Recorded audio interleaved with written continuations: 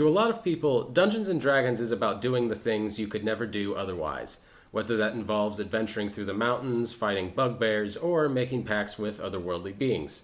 You know, the stuff we all dream about. There's some things you have to know before waltzing into your deal with the devil or God. You do have options after all. However, if you're going to sell your soul, you should do it right, and this 5e guide is all about doing just that. First things first, you've got to decide who holds your soul. Obviously, your patron doesn't have to be a force of evil or chaos. Contrary to popular belief, not all warlocks are servants of evil. However, the build and morality of your character can depend on your patron, so let's go over all of the different ones, at least at a glance, real quick. With this one, you have made a pact with a devil, demon lord, or other hellish spirit. A deal with one of these patrons gives you access to a number of flame-based spells. Not to mention, at later levels, you can literally throw opponents through hell. Fun? If you want to live forever, well, we've definitely got a deal for you with this one. Undying patrons are mortal beings that have conquered death. They give you access to a number of life-related spells, which makes you a great healer and ally for your party. The Fae are definitely a strange bunch. However, they are known for making deals with humans, giving them the ability to cast illusions and interact with nature. Use these illusions to help your group or give yourself a boost while in battle. Along with just sounding cool, a hexblade is actually a sentient weapon that serves as a conduit for a shadowy, unknown figure.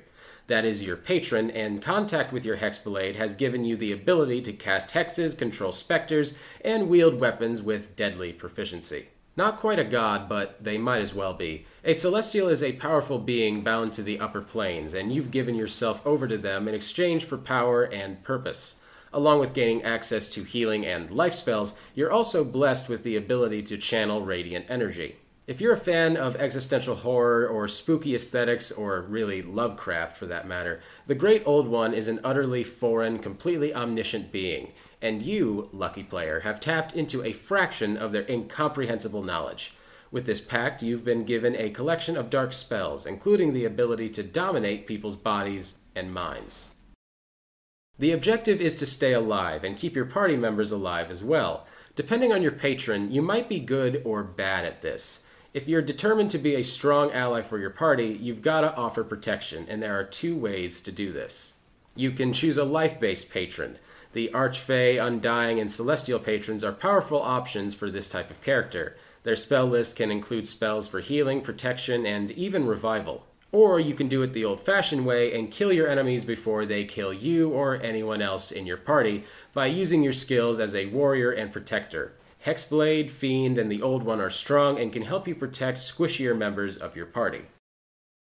The second objective of D&D is, scientifically speaking, to kick ass, and this is the best way to do it. Choose your spells and invocations wisely. This goes double if you're a warlock of the tome.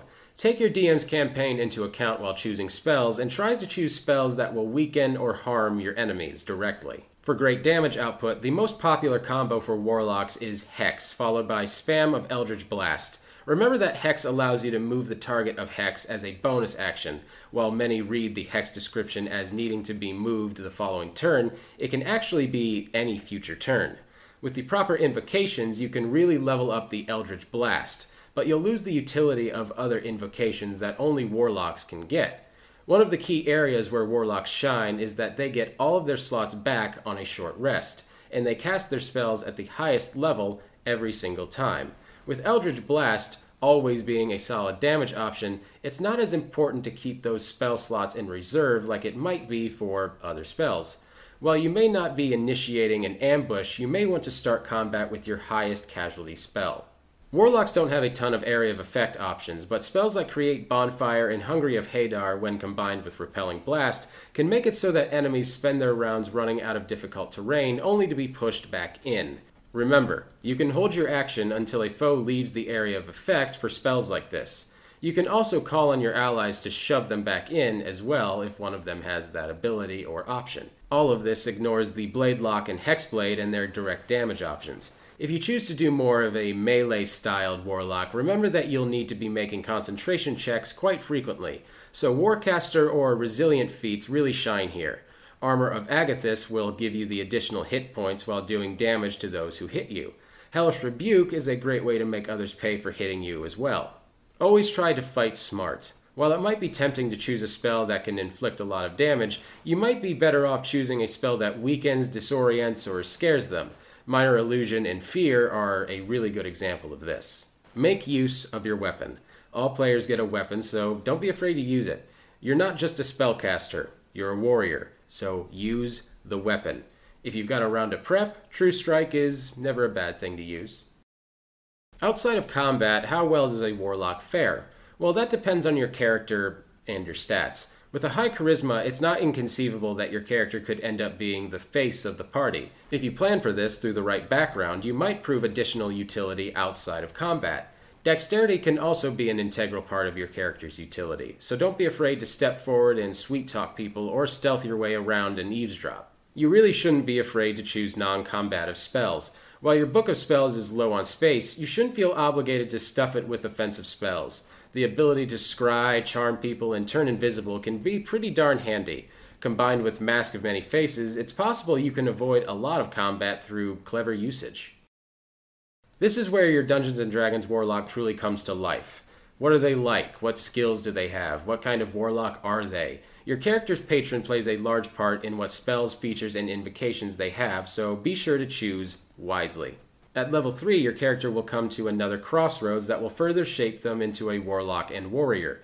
Here's the 3 types of pacts and how they might affect your character in the long run. By becoming a Warlock of the Chain, you've gained the ability to summon familiars and have them do your bidding.